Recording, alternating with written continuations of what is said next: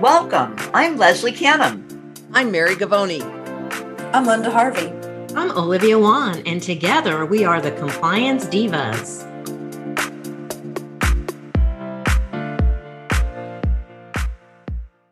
My name is Olivia Wan, and I'm with the Compliance Divas. Today I will serve as your moderator on a topic that may be on your minds, especially if you're going to plan some remodeling of your office or you plan to build a new office. Together, the Compliance Divas have visited thousands and thousands of offices over the years, and we've had the opportunity to look at designs that we feel worked very well versus others that could have been improved. Today's discussion is basically a conversation. These are just ideas that you may find helpful to incorporate into your practice. As the Compliance Divas, we bring clarity and simplicity to compliance by navigating regulatory compliance to keep you on course. Please subscribe to the Compliance Divas podcast through your favorite podcast channel, or you can visit our website at thecompliancedivas.com. Any resources that we mentioned during the episode can be found on the website. You may also submit your questions to support@thecompliancedivas.com. So to kick off our discussion, we wanted to approach the subject from different areas of a dental office and talk about different types of designs that we feel work very well, especially as it relates to compliance, versus designs that may not be the best fit. I'd like to start out speaking with Mary to get her discussion points on design concepts in the sterilization. Mary, can you help our audience to take into consideration some things that work well versus things that might present a challenge? Absolutely, Olivia. Thank you. The sterilization area is pretty much the heartbeat of the clinical area in a dental facility. And so it needs to be located centrally so it's accessible easily from all the treatment rooms so that instruments are going in and coming out smoothly from their reprocessing.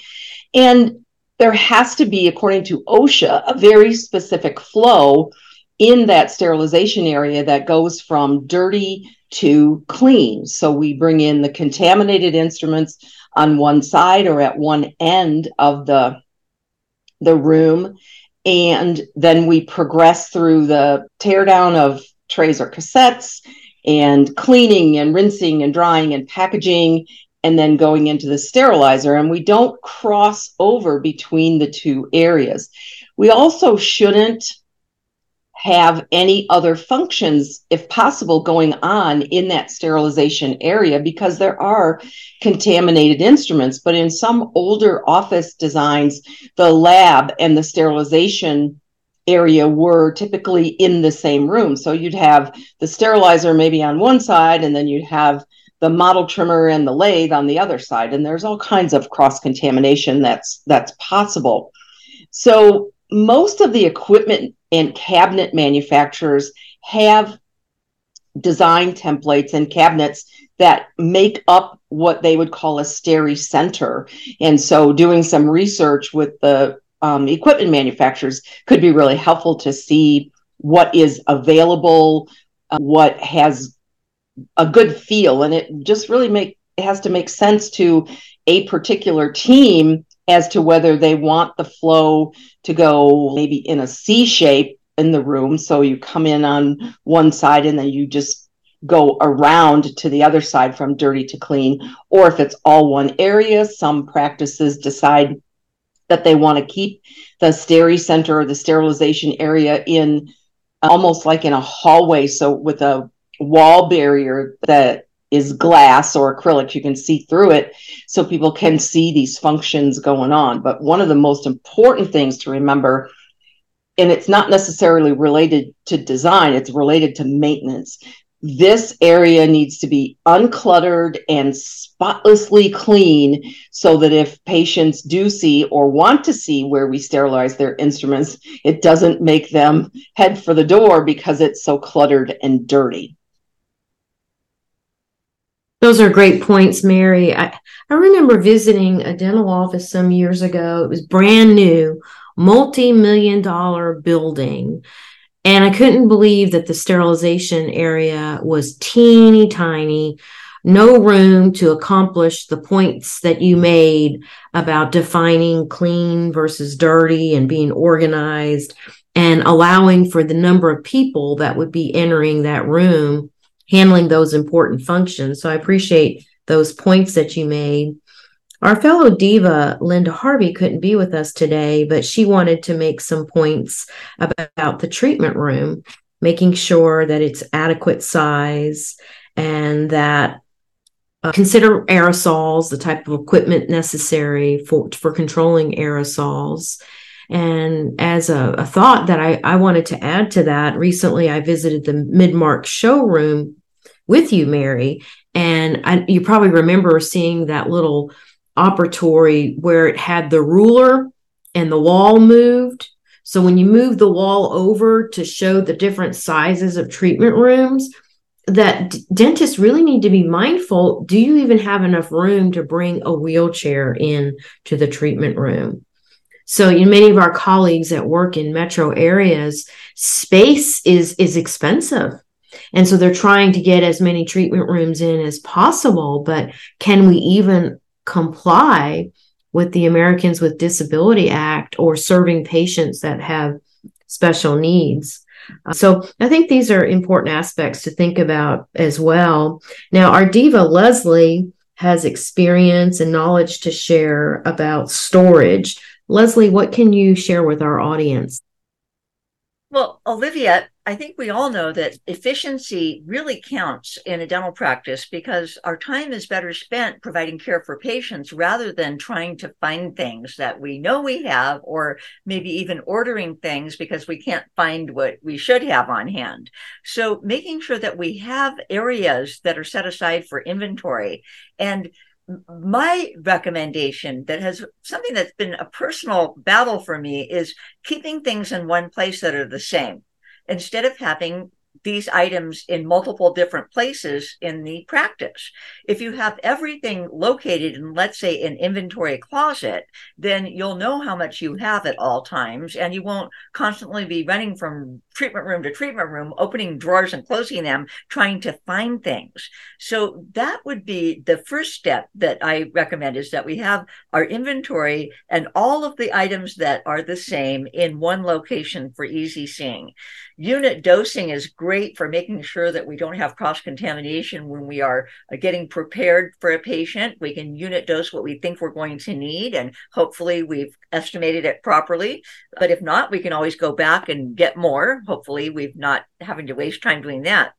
And to avoid over-ordering, which I hear is a pain point for many dentists, because not only do they not need to be spending all of that money at that time for a specific product or material, but sometimes an overabundance can cause some of those materials to expire before we have a chance to use them.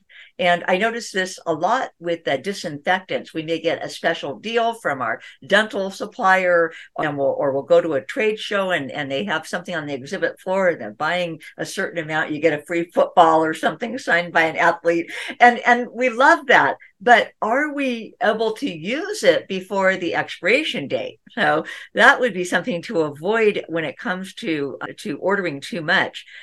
Expired products, I can't state enough how important it is to look at the expiration date when you go, first of all, to unpack your inventory that you've ordered from a dental dealer or for whatever company you order your supplies from. I wouldn't buy a carton of milk if it was expired or if it was close to expiring. I would look for something that has a later expiration date. So I like to remind my dental teams when they open up their containers of products, their boxes that are delivered, to look at the expiration date. And if it's expired, clearly get it back to the dealer. But if it's not expired, is it expiring soon? I would have a conversation with the dealer too about getting that back. And I know Mary wanted to say something about that too. Thanks, Leslie. I'm so glad that you were emphasizing expiration dates. I just had an email over the weekend from a client who said that their sterilization monitor tests strips came already expired. And so the question was, now what do I do?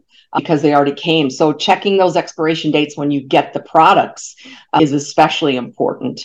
And another thing, because I know we're going to sort of transition into the design of the business office, one of the things that we saw happen during COVID, and we see it now in the CDC recommendations for ventilation in buildings, is to continue to incorporate or to use HEPA air purification systems and making sure you have 6 feet of distance in between patients.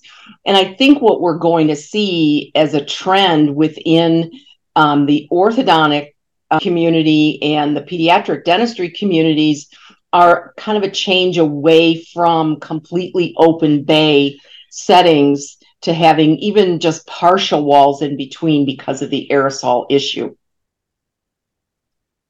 Those are good points, Mary. And, with holiday season coming up, I think we should remind one another that, the treatment room is really not the place for holiday decor and, personal decorations. Unlike, the dentists usually have a private office where they can put those things. But, your hygiene bay or the treatment room that you work out of as a dental assistant is not the place to put those items. Especially, I've seen where they've had stuffed animals hanging off the patient light and things like that. And it's subject to cross-contamination. You can look at the If Saliva Were Red video, and it's very sobering to think how many things can be contaminated during the patient's visit. So really, we should see empty, nothing on those countertops. So it's really easy to disinfect it. And I agree with you, Mary. The design change of the future will be different than what we see right now because of aerosol. Leslie, you have some thoughts to add? Well, yes, what Mary was talking about in the sterilization room of keeping dirty and clean, having your designated sterile site, also this also converts, I guess you could say, converts to the treatment room, because we sometimes have sterile items. There are single-use items that are stored there that can become contaminated, and so we need to make sure we have a way of storing those products, whether it's cotton rolls or dry angles or pellets or gauze, what have you. If it's something that's going to be used in patient care, we need to be able to, number one, unit dose to the best of our ability and estimation. But if we have to access some of those products, it's reasonable to store them in the treatment room, but to store them in a manner as so to prevent contamination from the things you were talking about, just like the fallout or the aerosols, or from being accessed with dirty gloves, to have a sterile set of cotton pliers where you can get your needed item without having to reach in with a dirty instrument or a dirty glove. And, I forgot to mention when we were talking about products and expiring products and inventory, that there are many companies that offer a tag system or a barcode system that you could use for keeping track of your inventory. It doesn't have to be just pencil and paper and just trying to remember what to order. There are some systems that dental practices can put in place to track their instruments and devices and not instruments and devices, but their products, their dental products and materials that they need to reorder on a regular basis, or even ones that are on an irregular basis. Yeah, those are great points, Leslie. And I wanted to mention about the front desk area. Years ago, there used to be, you'd see that sliding glass. And then they took down the glass because they wanted to be close to the patients and be more personable. And then here comes COVID, and we had those acrylic plastic sneeze guards that were put into place. And then with HIPAA, privacy concerns. But, of recent concern would be that of an active shooter. So what does that front desk look like? Have we taken into consideration those clinic doors, the doors that access the clinic area? Should they be locked to prevent someone from passing through those doors who is unauthorized? And also planning that front desk area around HIPAA compliance so that those conversations that are taking place are not overheard, or what would you say, shoulder surfing to hear the conversations. So I think that's probably a place to see some changes in the future as well. And Leslie and Mary, what are some designs that you've seen over the years that you really liked? Can you share that with our audiences? Mary, we'll start with you. Thanks, Olivia. There is one office in particular that had the advantage of being in an area where building costs were not that great and space wasn't so expensive. And so they built out the support areas in their office to be really nice and large. And so they actually had an island, a big square island built into their sterilization area that was designated as a clean area. So the periphery was the dirty area. And then once the instruments came out of the sterilizer, they came to the island, and then they had all kinds of storage for cassettes and pouches and other supplies. It was so efficient, and it was just absolutely amazing. And then on the flip side, a number of years ago, I worked with a couple of doctors who were in the same practice that went with one of those really small treatment room design plans that someone recommended to them because it was going to be more efficient and more ergonomic. And as it turned out, the doctors just were having all kinds of pain and ergonomic issues. And they were given, I think, 6 operatories in the space that really could accommodate 5. And the tragedy of that was they ended up having to just ditch their remodel and start over again because they were young enough to be in practice probably for 20 plus years after they did this remodel. And it was just really sad. And that's why I'm glad you mentioned that design center at Midmark, because that is a very sobering thing. You can pull the curtains down on the side, you can move the cabinets in to really give somebody the feel of what does a very small treatment room look like. And it was scary. I enjoyed seeing that as well. One of the designs that I thought was interesting was a dental office in East Tennessee I visited recently where, the 2 doors that entered the clinic, they were locked. And then it was glassed in at the front desk so that, they accomplished safety from someone going in that's not authorized, but they also accomplished satisfying the privacy rules. So those conversations were protected. And then from sterilization point, I had an office that, they were very fortunate to have a dedicated sterilization tech who was stationed in that area all day long. And they had the pass through where no one had to actually enter into the sterilization area.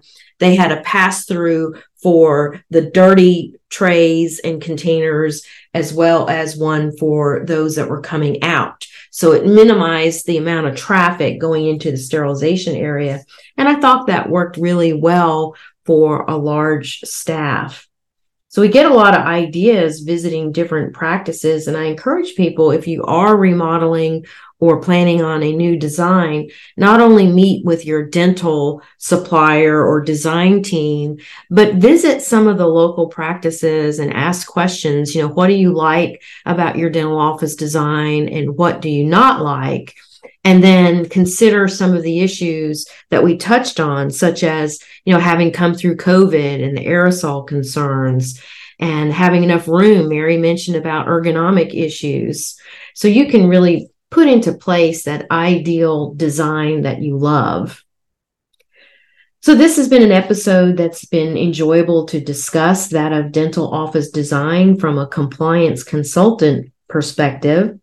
As the Compliance Divas, we bring clarity and simplicity to compliance by navigating regulatory compliance to keep you on course. Please submit your questions to support@thecompliancedivas.com. Any resources that we mentioned during an episode will be available in the show notes. That's it for today, and we'll see you soon.